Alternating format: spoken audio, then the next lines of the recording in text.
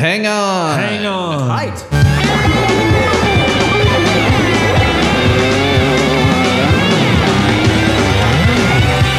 This might be a podcast. This might be a podcast. It might be Greg. It might be guest. And it might be Big Mass. Podcast popping in your ear.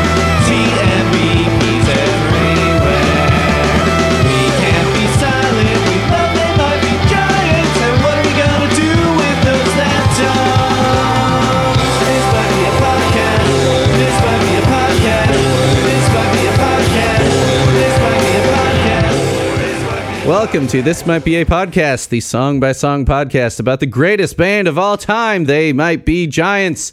I'm your host, Greg Simpson, and I have a very special guest here today, a dude who's worked with TMBG a lot, playing a bunch of brass instruments. It's Dan the Machine Levine, here to talk about Electric Car.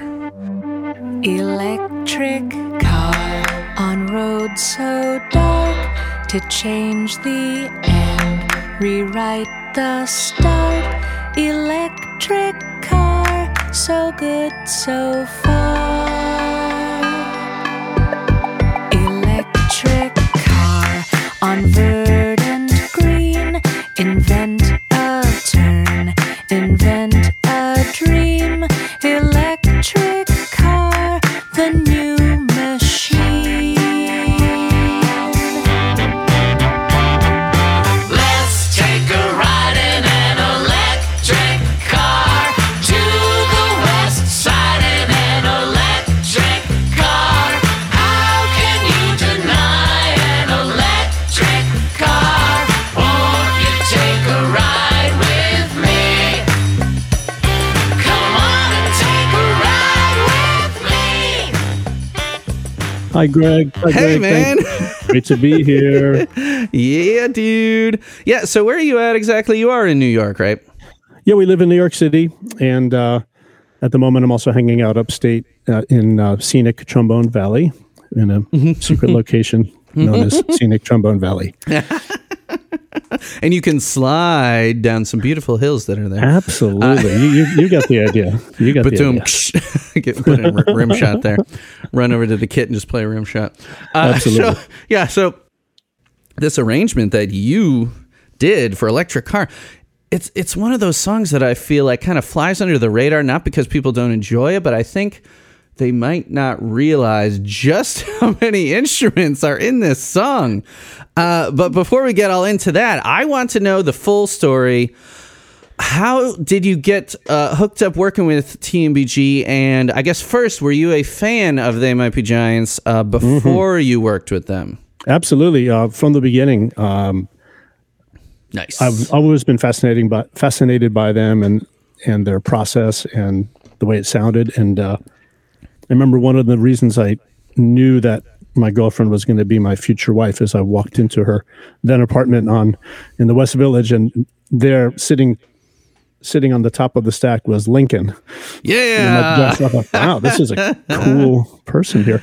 Nice. So yeah, always a fan, and from the very beginning, we had a mutual friend, an incredible songwriter, musician who you should check out if you haven't already, named Brian Woodbury, who is from the Bay Area, lived in Brooklyn for many years, made some really cool records. I played with him live and on those records, in fact. And then he went on to become a very prolific writer for television, for Disney stuff, for PBS, Bear in the Big Blue House, bunch of stuff. I'm looking at brianwoodbury.com right now. If you like the Giants, you will, I think, my algorithm says you will also really dig Brian Woodbury. In fact, a lot of the earlier stuff, to my ears, had a similar aesthetic of kind of lo-fi, blatantly unaffected, simple, really fun that way. So Brian's really cool. So at the time, if you recall, They Might Be Giants started quite small, playing live with a tape recorder.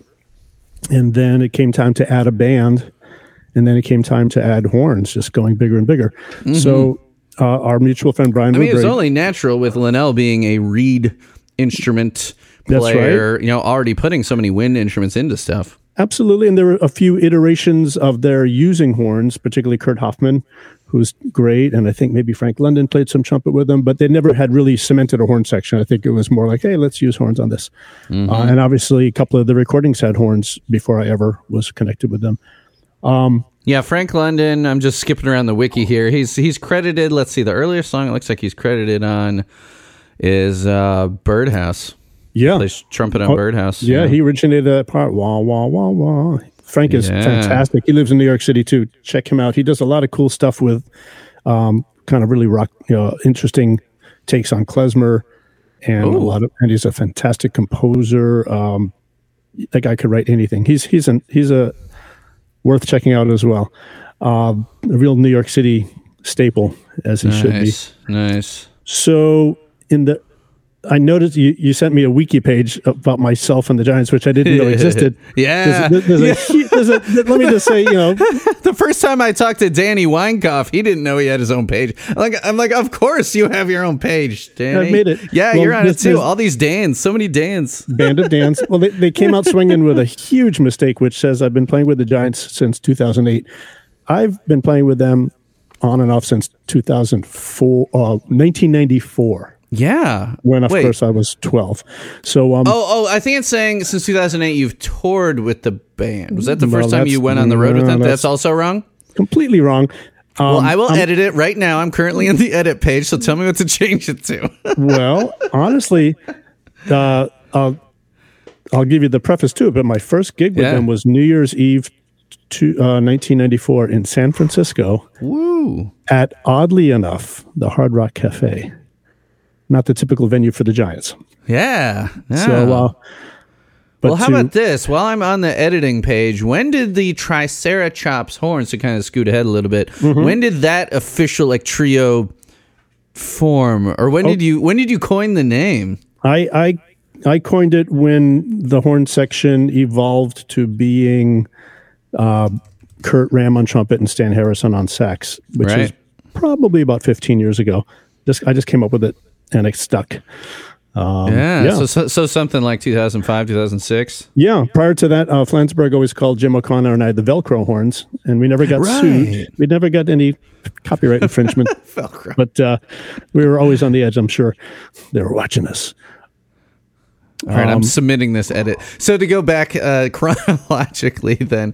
So the first time you ever played with them, you said was 94. Yeah. And we'd been in touch before that. I wasn't playing hard to get, but they were nice enough to ask me really at the inception of their carrying a horn section if I would be interested in doing it. As you might know, making a living as a trombonist is can be a very tricky thing. I don't recommend it to anyone, but I'd already been on the road prior to that with Ray Charles and then with Southside Johnny and the Asbury Jukes, which was really my first foray into the rock and roll world. Is there something we should drop in here, like a song? Yeah, I think you can totally. I played on one record called "Working Too Hard."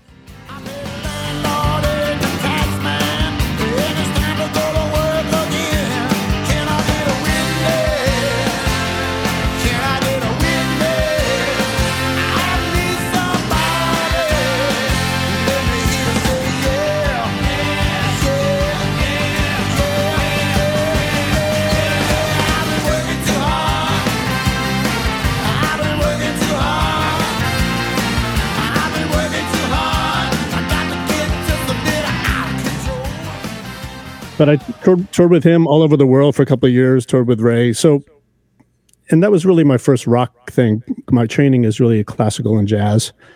And once I found out how much fun rock and roll was, there was no turning back.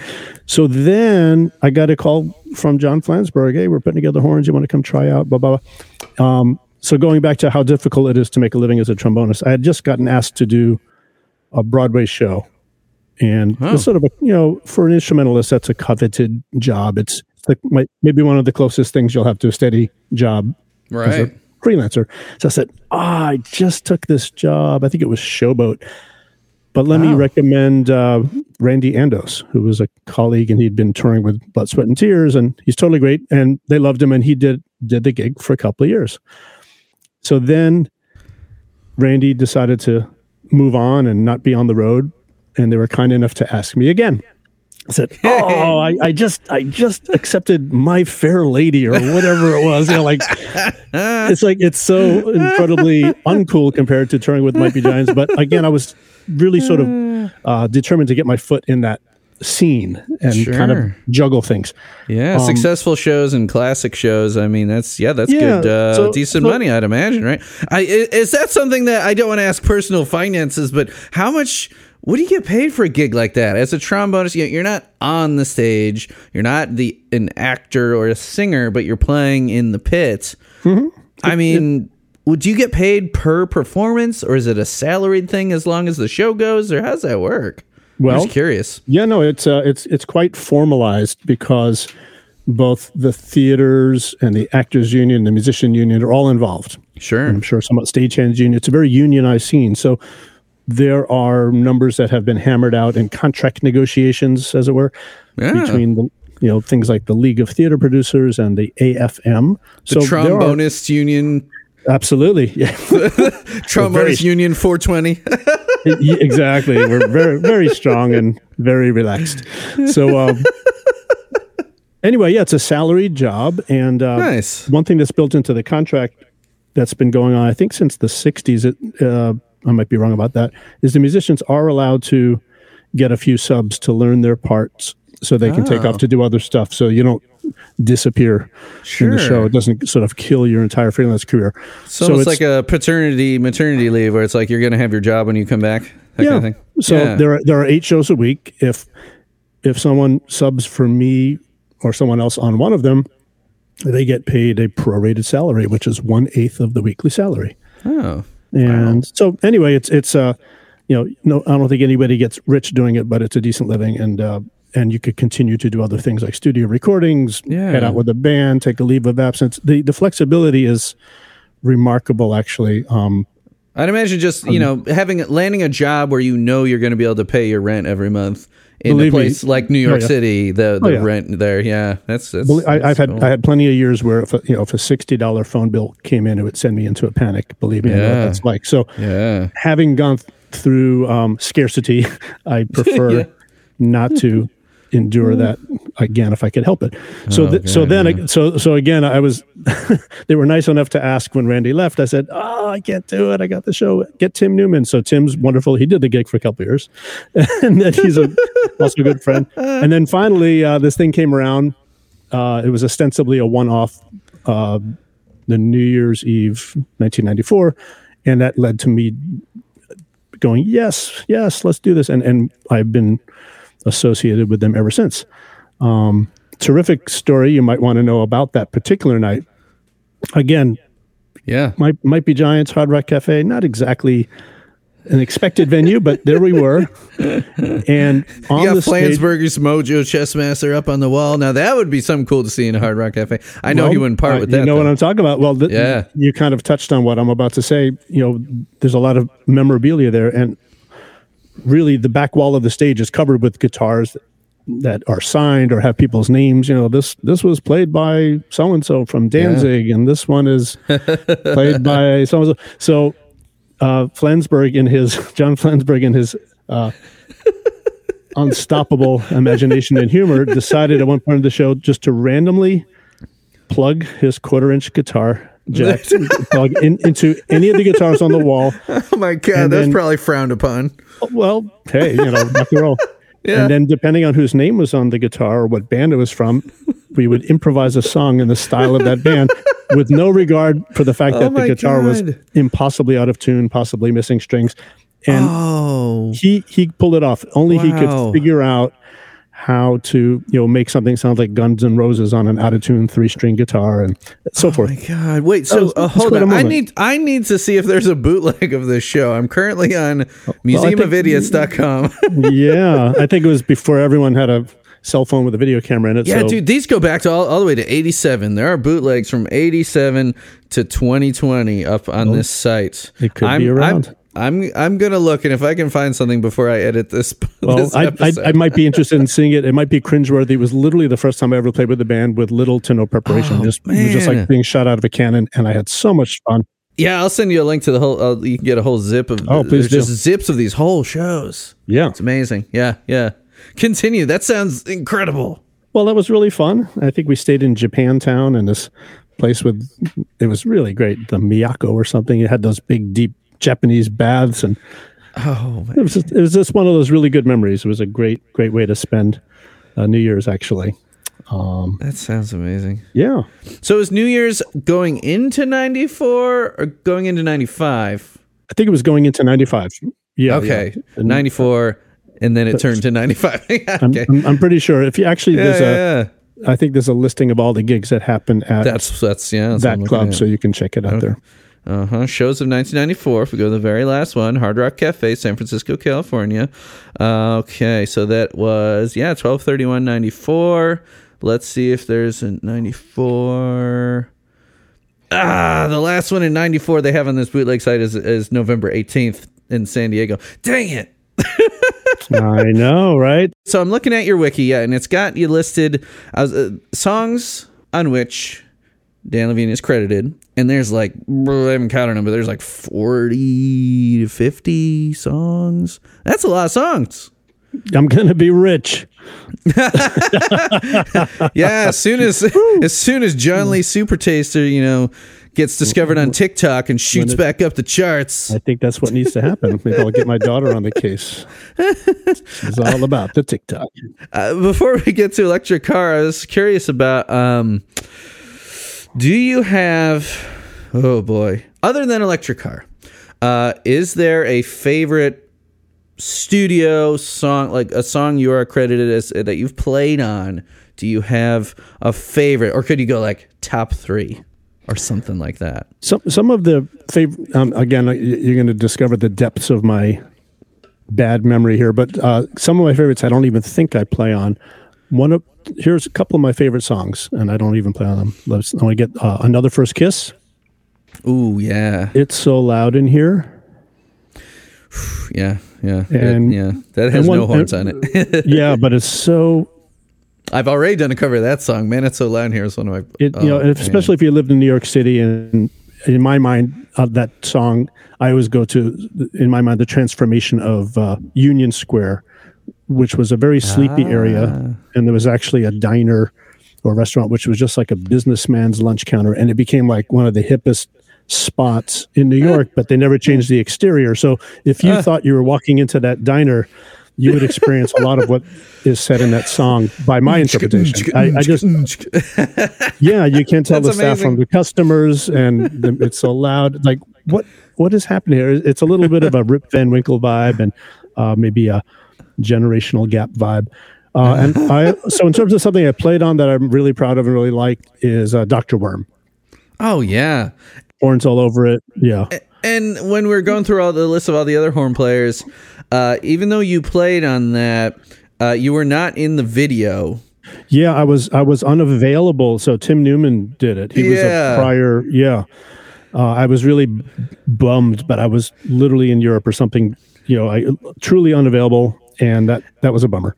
And it's also funny because Dan Hickey is shown in the video playing the drums, and he's not the drummer, even though he was the drummer at the time. It's Zach Alford or something, like just some guy who only played on Dr. Worm.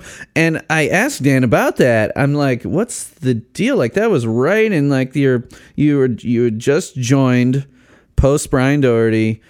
Why aren't you on that track? And he's like, honestly, I don't remember, but it's cool. And he's like, they asked me to do the video, so I just kind of drummed along with his parts. And I'm like, that is so weird. Yeah, what's funny about that is Weinkauf doesn't make the video. Miller doesn't make the video.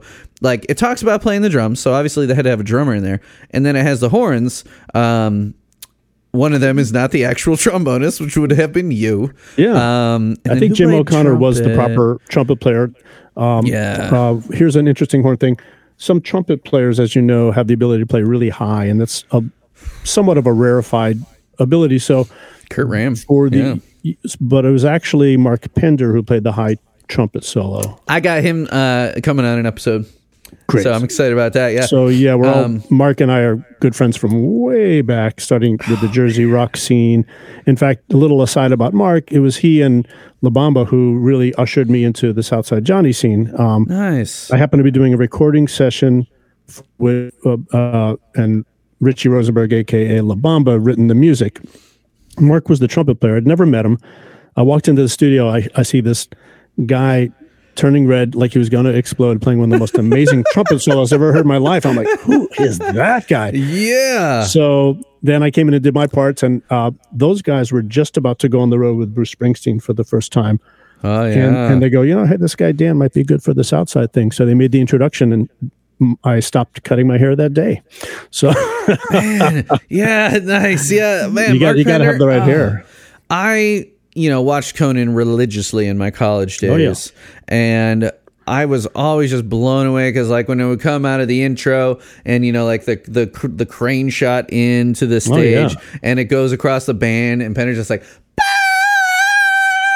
oh, my god, he's an animal in all the best ways. Oh, so good. And then Kurt Ram, like when we saw, because my wife and I think she got me tickets for my birthday or something. We went and saw them in Indianapolis for the I Like Fun tour pretty early on in the tour, and Kurt Ram was touring with them on that one, doing like some valve trombone, which you might have thoughts about that, and like euphonium, and I know, right? But then all the trumpet, and me and my wife, like, she's a French horn player, she can play incredibly high on that thing.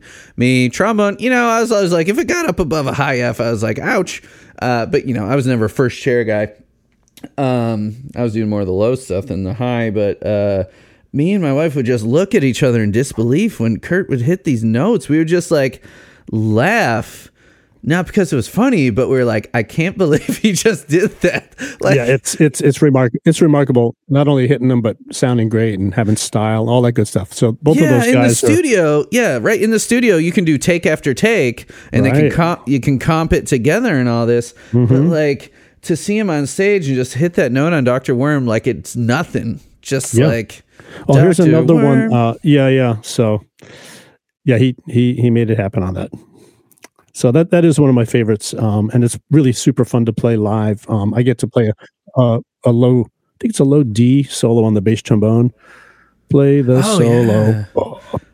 Oh yeah, so make a big deal about it. Walk out to the front of the stage like something really big's going to happen, and you just play one note, then you leave. So kind of fun. Just make your lips as floppy as possible. Absolutely. Yeah. Oh, it's so fun. I'm a K-6 music teacher, if I didn't tell you that, and I teach beginning band. Fantastic. So I've got a couple new trombonists coming in August for this new school year. So that's always exciting. Wow. I come from a whole family of educators, and I could say you guys are the best. I'd be nowhere without educators, my good educators, my parents. So, and my brother's a music teacher. I get it. Oh, nice. It's so fun because people are like, how do you stand all the squeaks and squawks? And they're so out of tune. I'm like, that's like just like the sheer excitement of like having like an oboe in your hands, and you're like, what do I do with this, Mr. Simpson? I'm like, okay, here's your first thing, Remember to embrace the same idea. When you have a baby and they're crying, it's just like that kid trying out an instrument for the first time. You have to just love it. You have to love it. You got to see, like, this is beautiful. Right. And I'm the music teacher that loves doing recorders too, because recorders can sound good if you teach them well. So I actually posted, I have a Mr. Simpson YouTube channel through my school stuff. And I posted a little snippet of these kids playing, and I posted it on my Facebook, and I had some friends were like, that actually wasn't too bad. I'm like, turns I out taught kids them learn well, what man. Turns out they'll learn what you teach them.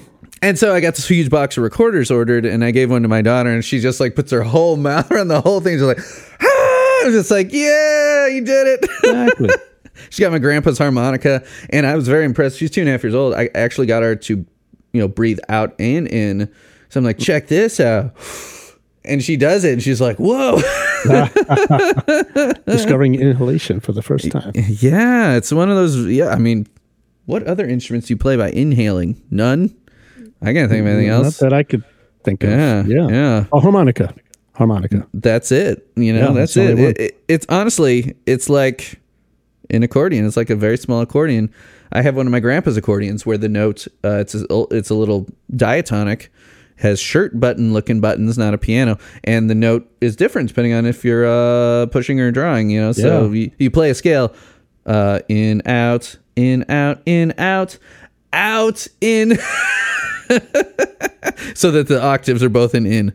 Smart. Yeah, it's easy to improvise because you can't get out of the key if you stick to the row. It plays in C and G, and just 1 4 5 on the bass. It's easy to just like wail and just like diddly diddly diddly diddly, you know.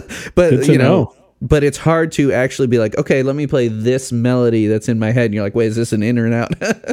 It just goes to prove my theory that every instrument is easier than trombone. You know, and yeah, the parents are like, well, my kid's so short, like their arm isn't long enough. I'm like, their C's will be sharp for a little while. Who cares? They're all out of tune. You know, every kid is out of tune. They will grow into it, you know. I'm the kind of band director that if a kid is set on like French horn, some band teachers would be like, let's start him on trumpet. French horn's too hard. But, you know, if I look at the kid, I'm like, you know, it's a straight A kid. They're motivated. Do it. They're going to quit band if I force them to play something they don't want to play. Nuts to that. Exactly. Yeah. There's very little instant gratification on a brass instrument, so you really have to stick with them and give them a reason to stick with it. Yeah. The tough thing about that is that it's so much in the lips that the thing I struggle with teaching trombone is well, you know, you got to develop your ear so much because there's so many notes you can play just in first position. So, you know, I'll have trombonists where we're like in the middle of a song and I'm like going like this. I'm like, it's an F. Get up to the, you know, you're playing a B flat. Get up there, you know. And then they're like, oh, okay. Whereas like, you know, a clarinet is like, da-na-na. You know, it's like, I'm like, did you really like the recorder? Clarinet's your thing. That's, you know, it's what it feels like. Sounds like a flute, feels like a clarinet. Yeah, it's so much fun starting a new band. It's kind of overwhelming in a way if you got like 15 kids that don't know even how to hold it or put it together. I'm just like running around the room for like 2 weeks just like, I forgot how to put my reed on, or no, this won't make a sound. I'm like, that's because it's cracked in half. What did you do that thing? For anybody who thinks it's easy, they need to come in and try to do that for one day. They won't survive, believe me. It's so fun though. But I'll just be like running around like, everyone's got their instruments together. Let's play a concert B flat. Well, what's that? Well, you're an alto sax. Okay, it's going to be, what is that, a D? Or G. Yeah, right? It's just like, then I got to be like, why are my notes not the same? It's called transposing. We'll talk about it later. Just play the notes. And then I look at the clock and be like, oh, it's time to go. It's pretty wild. Did you start in, did you grow up in New York State? Yeah, New York and a little bit of New Jersey and then a little bit of rural Florida in that order, but mostly New York. Wow. Yeah. So did you start playing trombone in 5th grade or 6th grade? When did you guys start around there? Well, I started on different instruments, played piano, played baritone horn, played drums. Then I wanted to be cooler, so I played trumpet in the 8th grade. And then finally in the 9th grade, I settled on trombone. Okay. All right. Yeah. I mean, that's still incredibly young. I might have wound up playing trumpet, except I tried to do it while I had braces, which is pretty bad, pretty hard to do on trumpet. You could kind of do it on larger brass instruments, but it was kind of a disaster. I just sucked. And so I went to trombone, and the rest is history. Yeah, man. So then I guess what songs that do I need to remind you of some songs you've played on? Sure. So you can pick your favorites. Yeah, absolutely. So without running through all of them, let me name stuff some from of Coney Island. You ever heard that one from the Coney Island Mermaid Museum? The live record with Caroline No on it. Oh yeah. There's some of my favorite stuff is from that recording. Some really cool things came out of that. It was a neat day. It was extremely hot.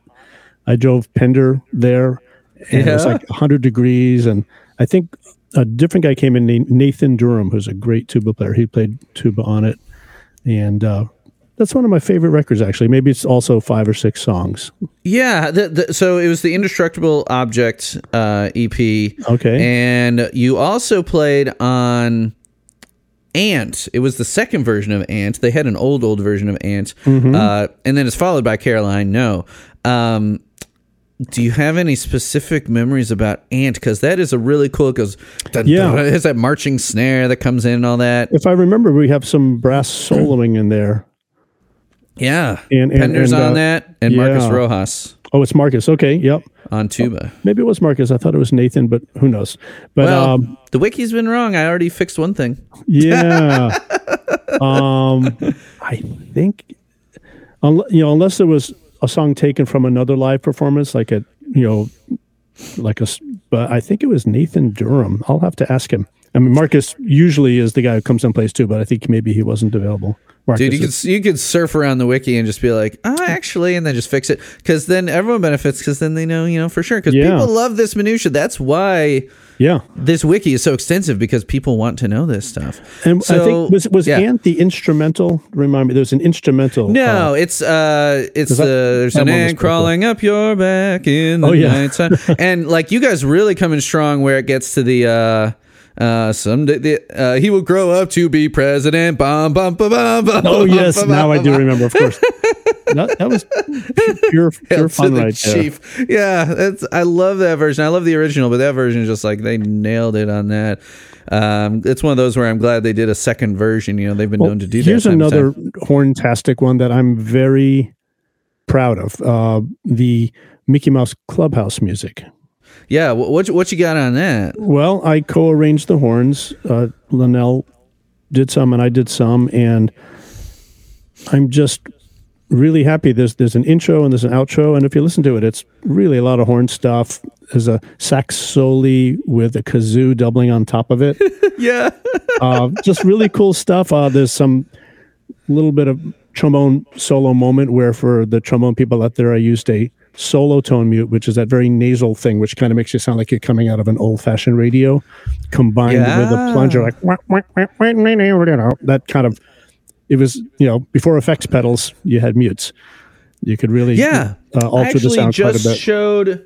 I don't know why I hadn't brought it in sooner, but like the last week of band, I've been telling my kids about. I made some comment about, or one of them did like the sad trombone sound, the wah wah, and I was like, oh, you know how they do that? And I'm like, no, it's with a plunger. And they're like, you're kidding. I'm like, yeah, you take the rubber part off of the plunger, make sure you don't, use it to clean a toilet first.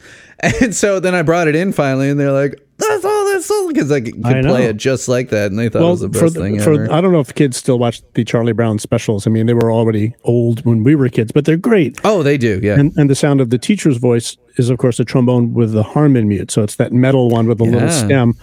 So it's a very metallic version of that wah-wah sound. And also sort of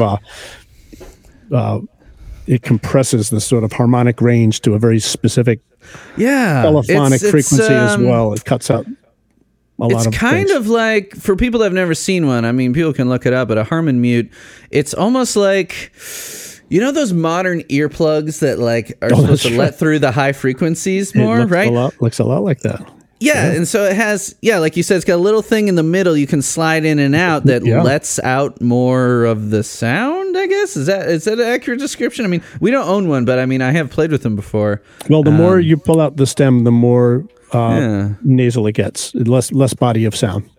And then Miles Davis got famous for using one without the stem. So if you listen to him play My Funny Valentine or something like, he would put it really close up to the mic, and he basically invented the way jazz trumpet players use a Harmon mute now. But he invented that in like the 1960s. That's so cool.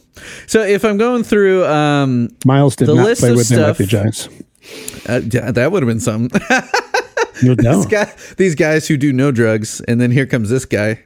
Yeah, sorry guys. Onto the tour bus. Sorry, Miles. It's just coffee.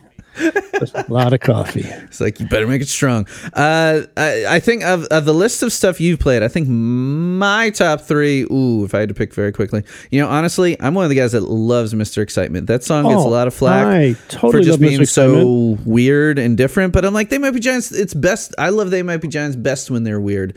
It's great, because I think that's when we were dealing with some different sort of technical producers and stuff, and I also like it a lot because I'm a credited writer on it, so I get if it gets spun a lot, I could buy bread. Yeah.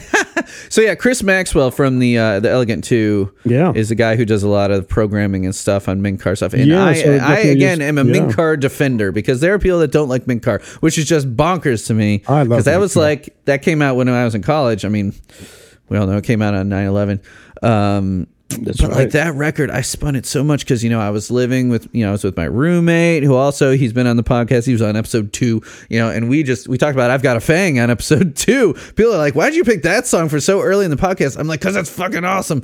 And that has some cool sax stuff in it. No brass, I don't think. How about Road Movie to Berlin? I didn't play on the recording. I love that. When we play live, yeah. it's very fantastic. But go on with your top 3. I want to hear those. Okay. Stock of Wheat is a song I have performed live on keyboard. Cool. And I did it once live. The first live episode of the podcast, I've done 3 live ones on the songs Don't Let's Start, Birdhouse, and They'll Need a Crane. And we did a huge, almost like, not open mic because everyone was scheduled, but like people just jumping up on stage doing different covers. I collaborated with a lot of people. I played some drums, played some accordion, played some synth. And on that one, I played, it was a digital piano, obviously. And I got my wife and like 5 other of my female friends to do the kind of back and forth on it, like a duck that died, and it came out so Nice. awesome. It's on the This Might Be a Podcast.bandcamp.com, but on Stock of Wheat, we got Pender again. We got you on trombone, and Marcus on tuba. Yes. Is that correct? Yeah. Okay. Yeah, I think that was a live recording, maybe from Joe's Pub or something, if I'm not mistaken. Is that right? Or does that sound like a studio thing? I guess I might be conflating it is a studio that with one. Okay, yeah. Yeah, and I'm sure you guys have done it live a bunch, right? I mean, it's got 115 known performances according to the wiki. Cool. And I also love that Marty plays the flexitone, the boo boo boo boo. Boing. Those things are funny. I actually used that on a record once, and we just called it the boingy thing. Because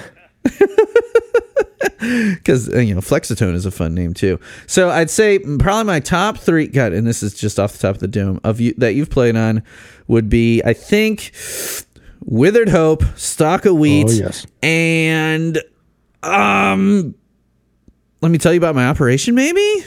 Or no. Cool. When Will You Die? When Will You Die? I did that episode, and I know that got ramped up. Right, because they changed the key by speeding it up or something? I'll tell you how that worked. It was very Please cool. do.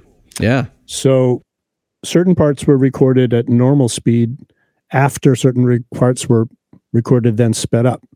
So, for instance, the vocals you can hear are totally normal. Right. No chipmunk. No chipmunk. So the parts that were... It was raised with a very speed, like old-fashioned, like you sped up a tape. Yeah. This might have been done in the digital domain, but traditionally, if you sped up a tape, it got incrementally faster and higher at the same time. These days, you could do time compression. You can make it simply faster. You can but in this warp case, we did actual vari speed, and I believe that the transposition made it go either a 4th or a 5th higher. So a C became an F or a G, and it was all higher. So I actually wrote all those horn parts. That was a fun one. Oh man. And I've performed a punk version of that one with my punk band because it's such a punk song. It was really fun. So you can hear that the bass is among the things that was very speeded up, and the horns and the drums. But I think vocals and guitar are normal. So it was just a really creative thing to do, to mash up those two kinds of sounds. By the end, it sounds like Kurt Ram is playing a piccolo trumpet. Yeah, that's what I always thought. And I actually kind of I goofed on a friend of ours, a fantastic trumpet player named Steve Bernstein. I said, "Hey, check out this horn recording. Listen to Kurt." I didn't tell him it was very speeded. Yeah, I just was messing with him because he's a trumpet player. He goes, "Oh man, you're blowing my mind. I can't believe Kurt did that." And then I let him suffer for about a day. Then I let the cat out of the bag that we very speeded it. Yeah, these are my practical jokes. That's so funny. I got to send you links to some of these covers I've done, because we did a cover of that and it was just power trio style. So me on vocals and guitar, my friend Johnny on drums, and my friend Tim on bass. And he's a good bassist, but like I played it for him. And again, it was like the same thing. I didn't tell him it was sped up and raised. And he listened to that bass solo at the beginning. He's like, no. It sounds like Rocco Prestia played the bass part. By the way, I really appreciated that video you sent to me of those 3 young ladies covering "When Would You Die." It was really adorable with a ukulele and kazoos and a guitar. Oh no, that's Electric Car. I'm sorry, it's Electric Car. One, I knew there was a car involved. See, and we will get to that. Oh yeah, like the Monster Hearse on "When Will You Die." Another one of my favorite videos, and involves a lot of cardboard. So let's actually get to Electric Car then, because we could just chat about band and brass nerd stuff all day. But yeah, those three songs are amazing. But Electric Car, I think, like I said earlier, flies a little bit under the radar as far as like being a song that a lot of work went into, and it's like most fans be like, well, I don't listen to the kids' albums. I mean, I shouldn't say most, but some fans are like, I don't listen to the kids' albums. Like, especially if they don't have kids, they'll be like, why? Well, it's like when I talked to Marty, he joined the band when they were recording Spine and ABCs, like basically in the same sessions, and he said sometimes he wouldn't even know, is this for the Spine or is this for the kids' album? I know, you just come in and let something's put out before you. I should say I was on Marty's first gig, which was in Boston, and he just came in and just did such a great job. And we have an interesting connection because he went to University of Miami with my younger brother, who's a woodwind guy. Oh, holy cow. They played cow. in bands together down there and stuff. So it was really cool to meet him, and he was clearly the man for the job, in the legacy of great amazing. drummers that the Giants have had. The episode Absolutely. that Marty was on, and this was so early in the podcast, it just like totally like made my life to have Marty Beller and Danny Weinkauf on. I think when the podcast was only 2 months old, I was like 9 episodes in, and I somehow roped Marty Beller into doing it. And like we went all the way back in his drummer history, kind of like we've been talking about your wind instrument history. And Sure. He sent me his friend who played guitar in his band in the 80s digitized a cassette, and I actually played Beller's band from 1984. I played a track from his rock band from 1984. Nice. And This is your life.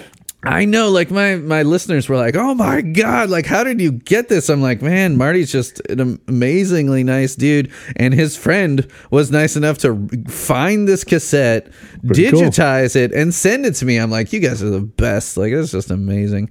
So the kids' albums, though, are amazing. And I think Here Comes Science is probably my favorite. I love that.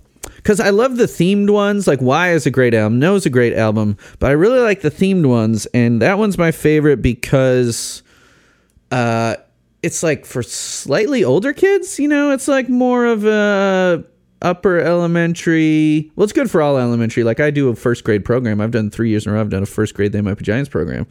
I love it. You can find those, the most recent ones on my Mr. Simpson YouTube as well. And I always told Danny about it. I'm like, we're doing paleontologist again. He's like, yeah.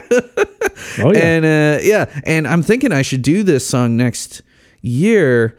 I love the science songs. Roy G. Biv is always a favorite. Paleontologist is always a favorite. Roy G. Biv is my niece's favorite song. And Electric Car is just like, well, it's a chill song, and not that kids can't be into chill songs. Like it's perfectly slotted at is it track 4? So we start with obviously Science is Real, Meet the Elements, Paleontologist, Bloodmobile. Electric Car is track 5. So it's at that perfect slot where it's like, all right, let's slow it down for a sec, and it's not super slow. It's at mid tempo, and it's kind of chill. And kids like chill songs too. You'd think they wouldn't, but like, kids like to chillax, Sure. as they say. No one says chillax anymore, except me. Oops, I better stop saying that. I'm at that point where, I got a second daughter coming. I have fully leaned into the dad jokes and the, making students roll their eyes by saying like, do we still say things are on fleek? And they're like, what are you talking about? That was 5 years ago. So the arrangement on this one, and it's just kind of a chill one, and it starts with that Mellotron. And actually, before I even talk about the Mellotron, I sent you that thing from the podcast that had the abridged intro. Do you remember what the deal is with that? Because it says in the trivia that the song got kind of premiered on NPR. There was a clip on... Yeah, I recall that. Jamie Kitman, January 2009. Jamie Kitman, their manager. He's a car guy. He's a friend, and... Yeah, I think he did an interview about the electric cars, and he was at the Detroit Auto Show. That's what it was. Pretty cool. Well, yeah. Let me say, I think Electric Car and the video especially is kind of a masterpiece. I hold it in such high regard, and every once in a while I revisit it, and my estimation has not changed. It's great. It's great. So I did re-listen to the original version of it pre-horns. And it reminded me that some of the information that became horn parts, or at least guided the horn parts, was there already. Clearly, there's a lot more than that. But the beginning, Mellotron, if you listen closely, there's also actually alto flutes in there. Really low and breathy. So alto flutes, it's in F. what key to, okay. All Yeah, right. regular flutes in C, altos in F or G. Oh, I think it's F. I hope I'm right, flute players. But it's Let's just look it up. it's kind of a baritone flute. It's really cool. Or a tenor flute. You know, if the flute is a soprano instrument, then it's like a tenor or a baritone. It could play really low and breathy. You've heard it a million times on all like the spy movies, James Bond movies. Yeah. Okay, the alto flutes, the second highest member below the standard C flute, and the uncommon flute d'amour. It is never heard of that. It is the third most common member of the standard C flute. Okay, is a transposing instrument in G. There the you go. perfect fourth below There you go. C. Yes. And it's beefier. It's kind of cool. So It's got a curve. It's curved. sometimes bass flutes, Okay. they curve the head joint. So you're then not holding what's this something out that picture? is like 6 feet long. Alto flutes Right. are usually straight. Oh, here, they have a picture of both of them. Sometimes they'll do bass curved, flute is yeah. also awesome, but they'll curve the head joint around to just sort of so your arms aren't sticking out so far to your right to hold this kind of heavy instrument. It's so funny. It's like an oxymoron. Bass flute. Oh, but it so is funny. very cool. Oh, I know. Yeah. Oh man, Jupiter Prodigy flute. Look at this thing. It's just got it's got a little like doing, just like like a thing coming out of its neck, like it's got a growth. Well, sometimes it's a really great idea for beginning flute players to get the curved head joint because then it's not so hard for them to hold it up. There's actually quite a thing to hold that instrument up. That's why a lot of kids tilt their head and lean down, because they literally don't have the strength and posture yet to hold that thing up for extended periods of time. So I will recommend this to you for your kids. yeah. So yeah, the instrumentation on that, I kind of had carte blanche to be imaginative and do whatever I wanted on this. So I said, okay, let's do that. So I mentioned this alto flute on it.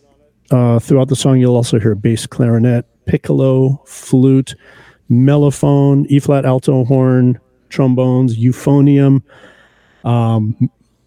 And we had a lot of fun with this. Flugelhorn. Flugelhorn. So a lot of conical instruments. The flugelhorn is conical. The E-flat alto horn, the euphonium, all that sort of.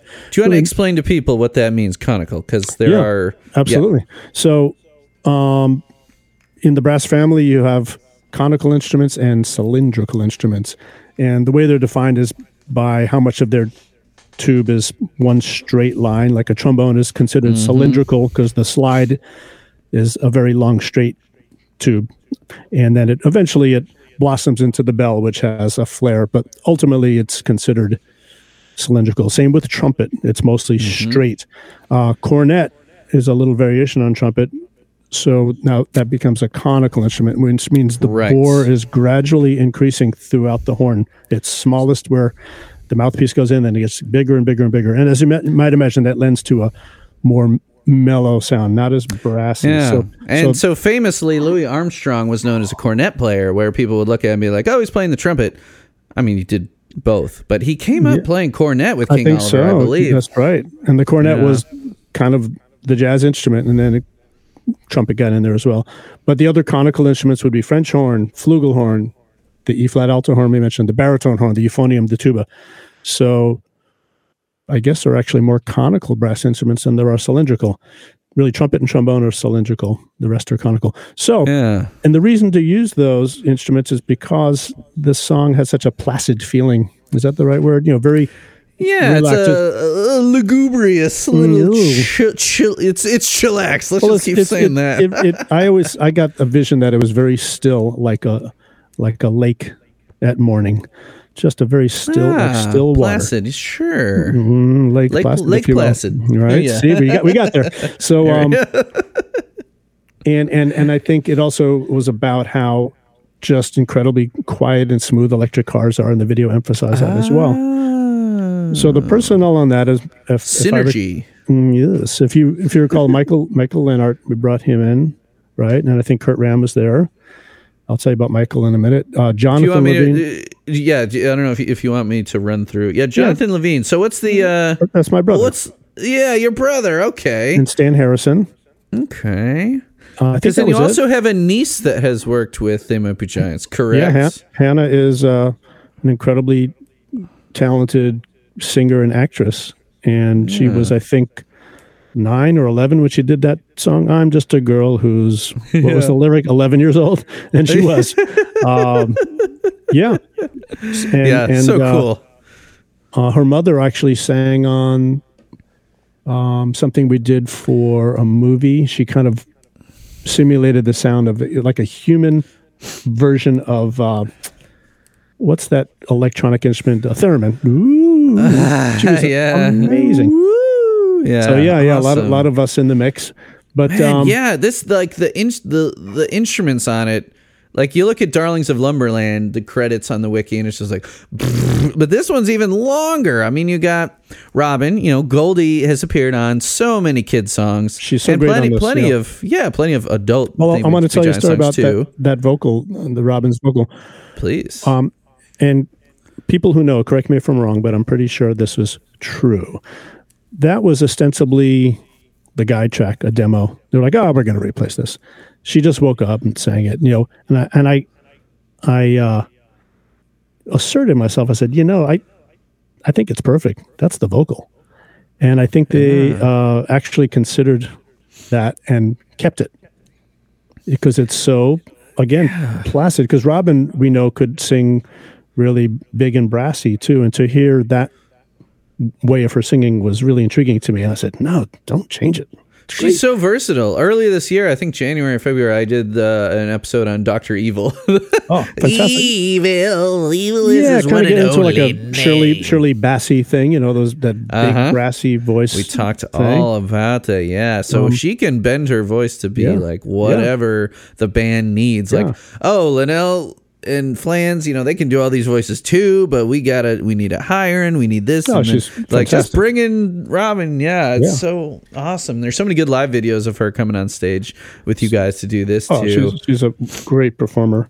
Can you tell me about a little bit more about Jonathan? So he's a woodwind dude. Yeah, he's really one. I'm going to say it. He's one of the best woodwind guys in town. He plays just about every wood instrument really well, and he also gets hired to play in Broadway shows and recordings and stuff because he's kind of an ace. Anyway, piccolo down to the bass sax. So obviously we have a very musical family, and it's great to be able to work with your bro whenever you can. Seriously. You got and, Stan, you got Kurt, so you got the full Triceratops, your brother, and Michael Leonhardt. Can you tell me about Leon? Leonhardt? Oh, yeah, Michael's am I saying it right? fantastic. Most people just say Leonard. And, Leonard, okay. Michael Leonard. Michael is a phenomenal musician. He actually got, I think he was the youngest recipient ever of a Grammy when at age 17 for a jazz record he made. I mean, he's that guy. Yeah. Wow, because you can't So- click on him on the wiki, so I got to look him up. Yeah, go ahead. Tell me more about him. I'm So- going to look him up. We've worked together a lot over the years, but notably, I mean, here's the big one. I'm burying the lead. He'd been the horn section leader and arranger for Steely Dan for about the last 12 years. That's kind of a Whoa. big deal. Yeah, and he does many of his own projects. The Michael Leonard Orchestra. In fact, you can click on. We did a thing. I played with him for a thing for Paste magazine, and it is it's kind of a big band doing. I'm seeing here that he's done all this work with rap dudes. He's played on a bunch of hip hop records. Tribe Called Quest, Busta yeah. Rhymes, Mos Def, DJ Spooky. I mean, Q-Tip, Raekwon, like Yeah, huge names. he's a terrific. As well as playing with Henry Mancini, Wynton Marsalis, James Brown, Bill Withers, holy cat, Mike- Steven Tyler. Todd Rundgren, man. Michael's for real. His dad is one of the most awesome and busy bass players as well. Are you He's hearing played this with the video Dap playing? Kings. Yeah. No, but if you want to drop like in the Facebook Messenger, you can drop me. So link anyway, to a cool thing to look up from Michael. It's just a tip of the iceberg. Look up Michael Leonard Orchestra Wu-Tang Suite. So we did a couple of videos for Paste at Paste Studios in New York City for Paste magazine. Yeah. So we recorded it live. But if you look that up, you'll kind of get an idea of some of his work as an arranger and orchestrator. Really adventurous. Yeah, it sounds like, again, talking about Robin being able to bend her vocals to whatever you need. I mean, being able to play in any style, no wonder he's getting so much work. Yes, and he's just a really creative guy with a lot of depth to his ability to, orchestrate and arrange, make, really cool versions of things.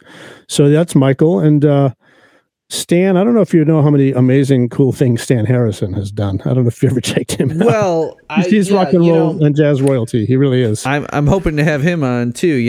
I got his email from you, so I will be. I hadn't sent one off to him yet. I was waiting for us to do our thing, but for sure, tell me a little more about Stan, and then hopefully I'll hear it from the horse's mouth this summer from him. Yeah, he's a very in-demand guy. I've known him for a long time, and I brought him into the fold when we were doing the music for Malcolm in the Middle, because we never had a sax player. You go, who can we get to play sax? Oh, you'll like Stan. And they loved him. And basically, they're like, okay, you're in the band now, too. So it went from those recording sessions to now we have a 3-piece horn section, which was really cool. And I think one of the coolest things, I've talked about this before, sorry to jump in again, but like with Linnell being a saxophonist, he's all over their records. But like he's also on the Whirlpool cover, like I said. And when we were talking about it in the saxophonist episode, we were all like, wait a minute, that's not all Linnell. Like, oh, Stan was already doing stuff with them.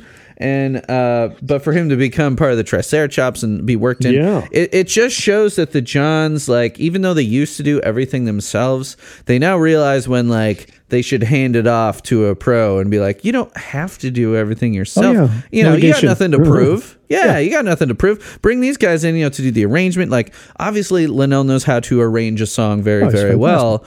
But for something like Electric Car, I mean, look what you did with it. Like, he could have come up with something cool, but what you did is just like, it's mind blowing how much went into this 3.5 minute kid's song. It's so cool. Well, there's a little Easter egg in there.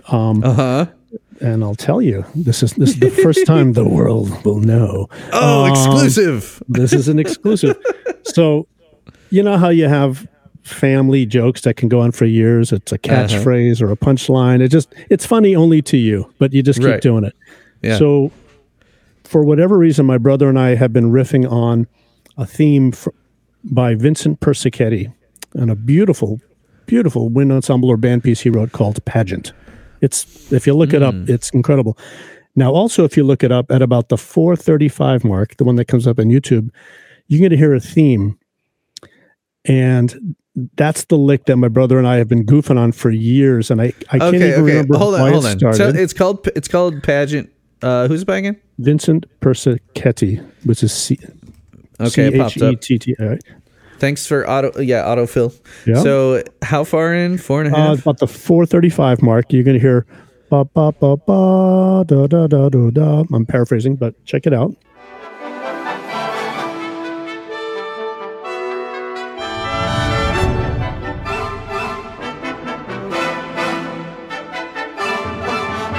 Okay. So you've got it. You got the riff. Now you maybe you can edit this together so you can play them back to back. So totally for the purpose of goofing and pranking my brother, I wrote that for him, I believe, in a piccolo part.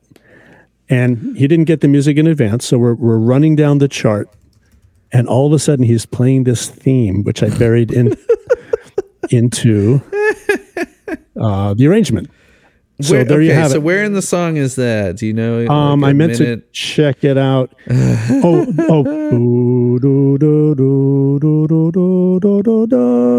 It's kind of the horn soli. So right before it starts rocking out again, where it gets very I'll edit ethereal. it together. Yeah. Yeah. If you can't find it, let me know. But it should be obvious to you now that you know the theme. So it's like the bridge? Okay. If you run it from like 1 minute, 40 seconds, it's a very smooth horn thing, and you hear the piccolo come in. You'll hear it. Okay, I'm listening. At 1 minute 40. You'll hear it.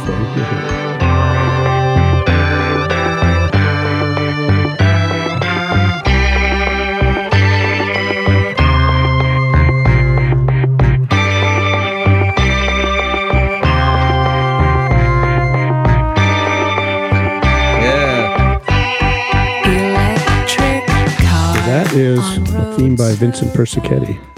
embedded. I love that, man. This band Blue Bottle I mentioned, we had a song. It's actually a song I wrote, even though I was the drummer in that band, where our trumpet player snuck in this lick that sounds like from Bizarre Love Triangle by New Order. Oh, as you should. Absolutely, man. Yeah. Hey, so do you and do you own an electric car by chance? I do not. My mom has one of the earliest models of the Prius. Oh, those are great. Yeah, I rented one once. It felt like you had just entered the future. It's almost creepy how quiet they are because you're like, wait, is the car still on? And you could run over someone, they wouldn't hear you coming. Like if they wouldn't even like if they're just walking and you just kind of like roll up at like 20 miles per hour. Right. It wouldn't make any sound. Earlier Boom. on, I think they were adding some fake engine or beeping sounds to them for real. I think there were going to be three that I could think of growth industries. So if a young person is trying to figure out how to get rich now for their future, one will be cybersecurity, obviously. I recommend that. The other one will be tattoo removal. for all of you who realize you've made a terrible mistake. Oh, get that They Might Be Giants tattoo off there. Those guys suck. But here, it turns out they voted for no. Anyway, and then, but get this. I mean, electric cars are amazing, but no one's really talking about this. What happens to all those batteries? So if you're the person who figures out how to safely dispose of or recycle those highly toxic things, you will also be rich and have a job for a long time. So there's the three. That's Dan Levine's 3 recommendations to get rich and stay rich in the next 20 years. Speaking of electric cars, yeah, right. According to the trivia on the wiki, GM was considering licensing this song to promote the Chevy Volt, but it didn't happen. Do you know anything about that? I only read about that recently, but that would have been lucrative. They could have been licensing deals, or these days especially are one of the ways to earn money with songs because people aren't really paying enough for music, so it's a pretty tough road. Yeah, 'tis. The other instrumental thing I wanted to ask you about is this. So I'm looking down the wiki, the credits, alto horn, and I'm like, what the heck is that? And for a guy that has been in band his whole life and teaches band, I had to look that up. So it's Adolph Sax who invented the saxophone, correct? Also invented that. Is that correct? Yeah, he invented a lot of instruments, including, I think, the modern version of the trombone. Before that, there were others. Sack boots, yes. But yeah, that guy was quite the inventor. And a lot of his brass instruments were generally called sax horns. But the E-flat it's in you hardly ever see them in the United States. They are traditionally used in the British brass band tradition. So where they have all these, again, conical instruments, cornets, flugelhorns, I think, alto horns, baritone horns, tubas. So it's in E-flat. So it's pitched higher than a trombone, lower than a trumpet. It's like kind of right in between. So he's kind of making stuff that would different ones that would transpose to like the sax, transpositions. But I think there might have been some instrument. I don't know if it was built with a practical concern or just simply to fill a certain sort of high tenor voice in the brass family. Yeah, because there's quite a leap between trombone and trumpet. Those are essentially 1 octave apart. So this is kind of in between. Yeah, I'm looking at these on the Wikipedia page for Adolph Sax. Other invented instruments, I'm just looking, there's some pictures. The saxotromba, the sax horn, the sax tuba, the 6-piston trombone, and the bass sax horn. Have you seen one of these 6-piston trombones? Actually, the museum, the Metropolitan Museum, they're around. And there's some people still have those. A larger version of that is a cimbasso, which is pitched like a tuba. Yeah, look up cimbasso. And they're used often in Italian operas and stuff like that. And also in actually Hollywood film scores. What's so cool about them is they're pitched like a tuba, but they're brassy like a trombone. They're just these really growly things. They're awesome. Whoa, yeah, I'm looking at it. Cimbasso. Oh my God, this one for $17,000. What is that? On DylanMusic.com. If you want That's to spend right. $17K, you can get a latched CB900 Chimbasso in F. There you have it. What So, the heck? yeah, but they're amazing. They're amazing. It's got like a cello. It's got two pegs to rest it on. Yeah, you rest it on the ground. Oh my god. So yeah, the Chimbasso, just like the E flat alto horn, are very uncommon, but they're cool. They sound good. Man, Adolph Sax came up with some crazy stuff, and ironically, did you know that he got lip cancer? He ended up surviving it, but as a Yuck. guy who was inventing a bunch of things you play with your mouth, that's like some sort of cruel joke, like Beethoven going deaf. You know, it's like Super weird. Yeah. lip cancer. He ended up surviving. This is between 1853 and 1858. Made a full recovery. He died in 1894 in poverty. He, I think maybe the cancer, whatever he had to do to survive cancer back in the 1850s. It wasn't chemotherapy or radiation, that's for sure. But Poor guy. he made it through, and then he died poor after being. Well, if you find yourself in New York City, go to the musical instrument department or whatever it's called, exhibit at the in the Metropolitan Museum of Art. Also, if you find yourself in, I think it's Phoenix, Arizona, there's a musical instrument museum that'll blow your mind. Unbelievably cool. This, man, as if we didn't have enough tangents, I just got to read you this. Sax faced many brushes with death. As a child, he once fell from a height of 3 floors, hit his head on a stone, and was believed dead. And then at the age when of you wake 3... up, you invent the trombone. That's clearly what happened. At the age of 3, he drank a bowl full of acidic water, mistaking it for milk. Later, he swallowed a pin. He received serious burns from a gunpowder explosion and once fell into a hot cast iron frying pan, burning his side. Several times he avoided accidental poisoning and asphyxiation from sleeping in a room where varnished furniture was drying. And another time, young Sax was struck on the head by a cobblestone and fell into a river, almost dying. What is going on with this kid as a child? He's just running around, like running into things and inhaling things and swallowing things. I What's don't going know. on here? Paris in the 1820s. Well, he was born in the Netherlands, but he lived mostly in Paris. Man, I did not know this stuff about sax. I think a lot of people don't realize how relatively modern the saxophone is.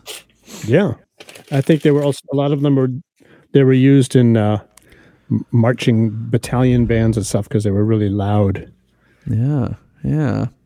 Okay, so anything else to say about the lyrics to the electric car? I love that you pointed out how the kind of, how the music and the words go together. Like, I never even thought about that it's such a more quiet song going along with electric cars being a more quiet motor vehicle. Well, I think that I'm really bad with lyrics, but I mean, you my can bring wife them up on the wiki if you like. Yeah, that's true. Let's do that. But the song clearly tells a story, and it transitions from the idea of electric car to the actual excitement of electric car. And that's when the horns go to cylindrical instead of conical, you might notice as well. So it gets a little brassier. Yeah. Let's take a ride in an electric car. Now it's big and brassy. Yeah. Let's see. Let me find that wiki. There it is. Are the lyrics at the bottom or something like that? There's tabs. There's song, lyrics, interpretations, credits. Okay, cool. The lyrics tab: electric car on road so dark. To change the end, rewrite the start. Yeah, so good so far. So good, comma, so far. When I first heard that, I'm like, they're good so far. And I mean, this was written in 2009. So, I mean, when was the first Prius? Electric cars were invented almost as early as internal combustion cars. Sure. And they were actually, a lot of electric vehicles were in use in cities. It can be shown that they were suppressed by the petroleum industry because that was... Of course. So they've been around and all forever. That stuff. Yeah. 95, Toyota debuted a hybrid concept car at the Tokyo Motor Show. Sounded like 97 was where they really started producing them. Mostly in Japan. Earlier. No. There was I was just talking about the Prius. The Prius. Oh, the Prius. Oh, specifically. yeah. But the Chevy Volt No, it wasn't even called a Volt. It was a Honda Insight, and that was in the 80s, and they kind of looked like a little sporty version, like a two-seater. They were unbelievably great, and most of them were leased rather than, they wouldn't let people buy them. They were leasing them, and then they were literally, most of them were put in some kind of crusher. I mean, if you're into conspiracy theories, check that out. The Honda Insight. Yeah, it's a really remarkable story. How I suppose they were ultimately suppressed, but that's just me. Oh, here's a cool article I will have to read later. My dad would probably be interested in this as an engineer. InterestingEngineering.com. Interesting Engineering, or if you just Google history of electric cars, and it shows even a wagon, a carriage-looking thing that is electric, from way back. But there's some really cool pictures of this 1961. Let me find this again. 1961 Henny Kilowatt. Look at how cute this little thing is. Look at the little German car, I think. Oh, wow. And then GM's. Yeah. Looks like something, Bond would drive or something. This little tiny car. And then, the first. Okay, well, Tesla started in 2008, but then, before that, we had the 66 Corvair had an electric version. The EV1 in the mid-90s was a GM. Yeah, that one was like a sports car. Those are the ones I think they also smashed to get rid of them. I think the biggest stumbling point for electric cars until more recently was range and how long it took to charge them. Right. And now lithium ion, I believe, is what allows for quick charging and usable range. Yeah, because I remember then a big thing was, and you'll still see them, would be parking garages that have like places you could plug in your electric car. They're, trying to help, cities reduce pollution and encourage people to buy electric cars. You got them at the airport now, and pretty cool. I think you don't see them as much as you used to because electric cars, are lasting longer. But I suppose if you do a long-term parking and you come back and your battery's dead, good. Yeah, you definitely have to strategize with these things.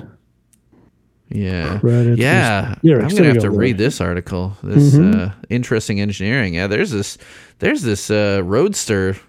I mean, this is a sporty looking electric car. Yeah, they have a whole timeline. Yeah, from the discovery of electricity to Nicholas Josef Kugnot's Dampfwagen in 1769. And then we jump to 1828 for Anios Jeldik builds a working motor and small toy EV electric vehicle, I suppose. All the way up to 2010s and the battery costs for them going down, making electric cars more affordable. Sure. It's eventually, I mean, right now, when we had our daughter, we had to buy an SUV. We'd previously just been buying, very, I drive a little Mazda hatchback, very good gas mileage, but we bought a Hyundai Santa Fe, which was very affordable and, while not electric, very fuel efficient for an SUV. Yeah. How about we get to the that live one I sent you? If you click that link there, I don't know if you watched that yet. It's again, Flan's introducing Robin. I think it's just always the cutest thing. It's terrific. I think that's the gig with only Kurt on it. Let's see. Yeah, I found a couple. Well, hold on. Let me find one where you're on. This one, Heather Goo, is actually, that's Mike Buffington's girlfriend, Heather, who I just met recently on a video call. And that's, they perform In the Middle, and Electric Car. And that's 2015. Hold on. Let me just find one. Because I know I was flipping through them. Actually, my daughter, we were watching the video, and then I started flipping through live ones. And I know there was one where you could see you peeked in at the edge of the frame here. Yeah. Let me see. Is it this one?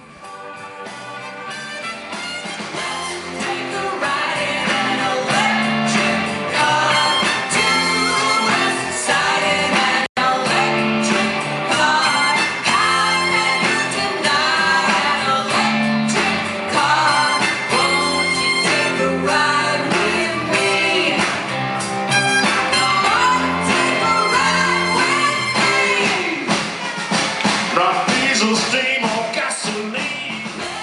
You know what's a really fun live recording is there's a bootleg from in Ventura at an old movie theater with the whole horn section. But we picked up a couple of LA guys, so it was me and Oh, nice. Bill Dowling and Jim Honeyman. Great players. Yeah. All right, that's just Kurt again. What was that one that you were on? There's this outdoor show, Summer Stage 2017. Oh, that was actually really a good, not Summer Stage, but there was a live stuff from when we did kids shows.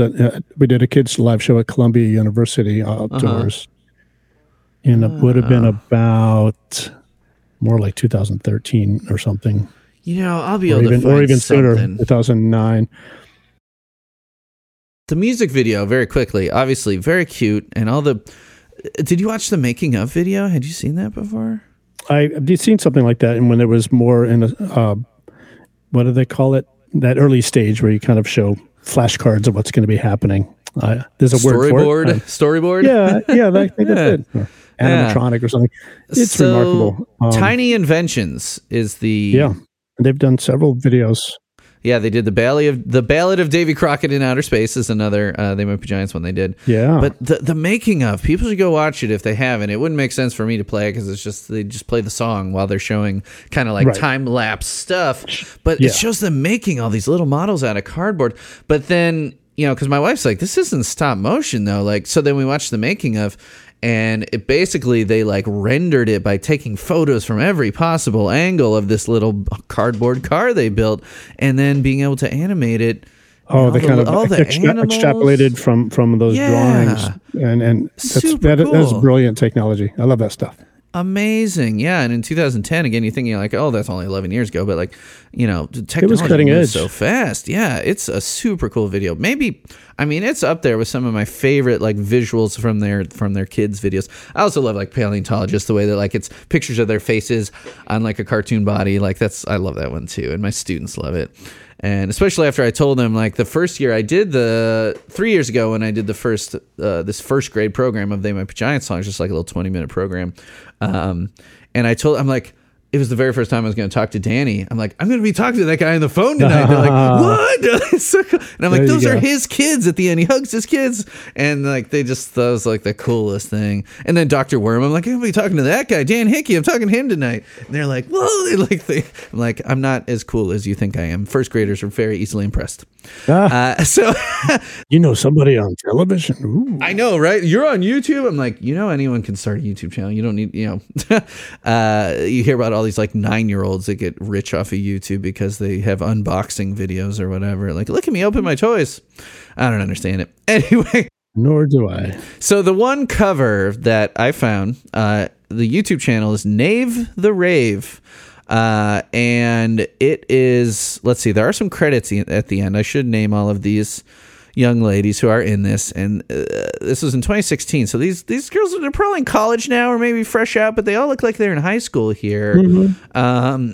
Let's see the names. We've got vocals, Hillary Hoyt and Navi Blue. So that must be Nave the Rave. That must be her YouTube channel. Guitar and Ukulele by Kate Balmos and Navi Blue again. And then let's see. Yeah, directed and edited by Navi Blue. Also featuring Victoria Lopez and Brett. Electric car on road so dark, to change the end, rewrite the start. Electric car, so good so far.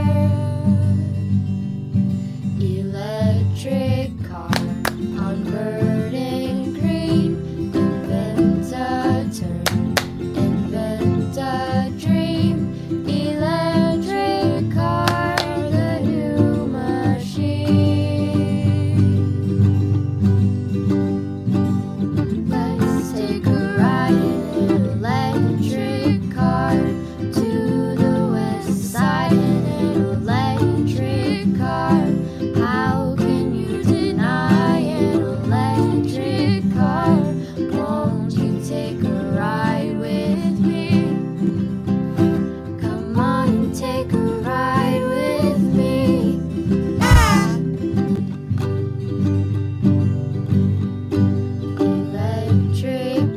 what did you think of this fun little fan video?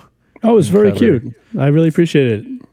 Very cute. Yeah, and they built their own car, and Yeah, their own cardboard car that they could fit into. Oh, this one girl's wearing a Weezer shirt. That's cool. it was very impressive. This and one of the girls, I'm like, oh, what instrument is she gonna play there? She's holding a Flavor Ice, the I know. popsicles. Yeah, the like, cream. like she's gonna play it, and I'm like, is that a recorder? Wait a minute, she's eating that. It was pretty clever. Like so cute. Like you can tell they just spent like maybe a weekend doing this and just having a blast. Like it really captures just the fun and excitement of learning a They Might Be Giants song. It's just like so cool. As they did in 2016, they probably, they were little when it came out in 2009. And they're like, hey, you were, that They Might Be Giants song. Let's do, I learned it on ukulele. Let's make a video.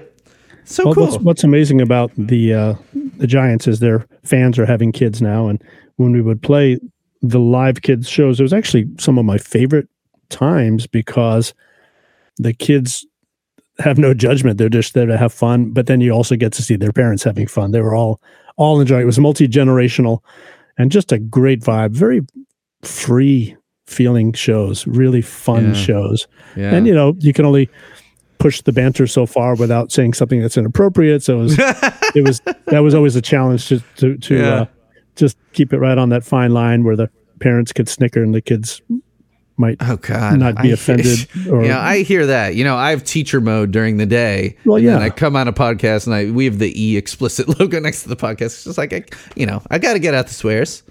So, Right. we've covered, I think we've pretty well covered the song, and gotten a lot of cool stories, man. Would you like to come back on in 6 months or something at some point and do another song? Sure, why not? Yeah, That was love it. super fun. Yeah. I had a great time. That was a blast. So I will send you the spreadsheet again if you need to take a look. No rush, but just like if you want to reserve one of those special songs to you before someone else picks it, because this spreadsheet, Of course, yeah. whew, especially those classic ones. I mean, you've been on songs still. I'd say you've played on songs that are in the classic era, but they've been a band for going on 40 years now. I know, it's insane. It's crazy. Insane. Yeah, Hard to believe. 2022 is their 40th anniversary as a band. That's bonkers. Just makes no sense at all to me. I can't even believe it. Man, I know. Because I'm they only 22, so Yeah, that's, right. I know. It's funny. They formed when I was 1 year old, so that's pretty cool. Yeah. The joke is that my daughter is going to have to take over the podcast when I die because there's just so many songs. There's no way I can complete this project before I pass on. That's right. Especially because they keep putting out albums. Book is coming out in the fall. Do you play on songs on Book? yeah. Stan and Kurt and I all play on it, and there's some cool stuff. Oh, yeah. Yeah. No spoilers. I know. Pete Smolin would probably send me an email and be like, "Could you remove that part where you and Dan were talking about some secret book thing?" Take it away. Yeah, me and him talk on occasion. I'm like, is it okay if I talk about this on the podcast? He's like, you probably should wait on that. I'm like, all right. Gotta respect their wishes. If I ever want the Johns to come on, I gotta be cool. Hashtag show business. Yeah. Yeah, exactly. Right. Okay, Well, cool. Well, yeah. right on. Ooh, how about this? If without me releasing it to the world, if you want to message me about a song, reserve a song from Book to do when Book comes out. Sure. Well, the ones with Yeah. the horns on them. Yeah, exactly. Message me some ideas that you can reserve one of those songs before anyone else even knows what the titles are. How about Great that? idea. Yeah, man. Send me a message. I'm not recalling the actual titles because it was like a recording session where we came in and kind of acted like hired guns. But as soon as I find Figure out, it out. Yeah, which man. hopefully will be before it's publicly released, I will let you know. I bet you played when there were no lyrics, no singing on it yet. There was. It's different each time, but this time the song was fully formed, and it was curious. We did it with all the COVID regulations and Sure. place. Yeah. Everybody was being super careful, getting tested. Nobody wanted to get sick, and we didn't. So that was part of what made it interesting. Stan and I were like 20 feet from one another playing these parts across the room. It wasn't the usual shoulder to shoulder vibe, but we You made just it cut happen. a little hole in the mask for the mouthpiece. Just about, yeah. Yeah. So should people go to danlevinemusic.com Yeah, that's to check you out? Yeah, absolutely. Yeah, dude. Anything else to plug? That's the wonder, the wonder of me site. Yeah. Are there any other specific? Because if you want me to drop in some non-TMBG thing you may have played on recently, Okay. any ideas Let me before think. we go? I've played on a few Bruce Springsteen albums that have come out over the Oh, last man. 10 years, and that's been a real pleasure. Pretty amazing stuff. If you want to think on that, you can just let me know, and I will drop in a Yeah. clip right here of some Springsteen song where they can hear you playing trombone, because that's a big deal, man. That's amazing. Oh, thank you. That was a lot of fun. That is Actually, believe it or awesome. not, also played alto horn on it and euphonium. Alto horn. Dang! See? And so, Making are you it friends real. with Max then too? Max We're Weinberg? friendly. Yeah, I've done gigs with him on when he does his own thing as well. He's a Is good he a They guy. Might Be Giants fan? I haven't asked. He could be. Yes, he has kids. I love haven't to talk asked. to You know, him. But Oh. that's a great question. Another idol of mine, just watching him on Conan. Holy cow! Especially when they'd get him in on the comedy bits. And Oh yeah, yeah. he'd be like naked or something and blurring him out. Like, he's such a good sport. Absolutely. He was always the butt of the joke. So people can find This Might Be a Podcast at all the places. Thismightbeapodcast.com. All over social media. Twitter is probably the best place at This Might Be a Pod. Email me. Send your thoughts about Electric Car and about this trombone dude here. This, I shouldn't just say. I mean, trombones, you would say, is your specialty, right? Like your main instrument, right? That's correct. Yeah, send me your thoughts, fellow trombonists, fellow brass players. Anyone out there played the alto horn, which would be surprising to me. Send me an email. This might be a pod at Gmail, or leave me a voicemail of yourself playing trombone at 224-801-2930. I want to hear someone record themselves over the phone playing electric guitar or electric car on trombone, burr, burr, burr, burr, like the melody. That'd be super cool. Somebody do it, and I'll play it on the next episode. So thanks again, Dan. That was super fun. I mean, I feel like we could have talked all day, but we both got stuff to do. I got to talk to Tony and Brian tonight. I'm super excited about that too. It's quite a day for Greg over here. So I'll let you go now, and thanks again, man. Thank you, Greg. Take care. I somehow neglected the scoring segment on this episode, so I didn't get Dan's score, but I guess we'll go ahead and get mine. The arrangement on this song really elevates the score. It is a great chill song, but it is all about the arrangement on this thing. I think I'm going to give this a solid 7.5 for Electric Car. All right.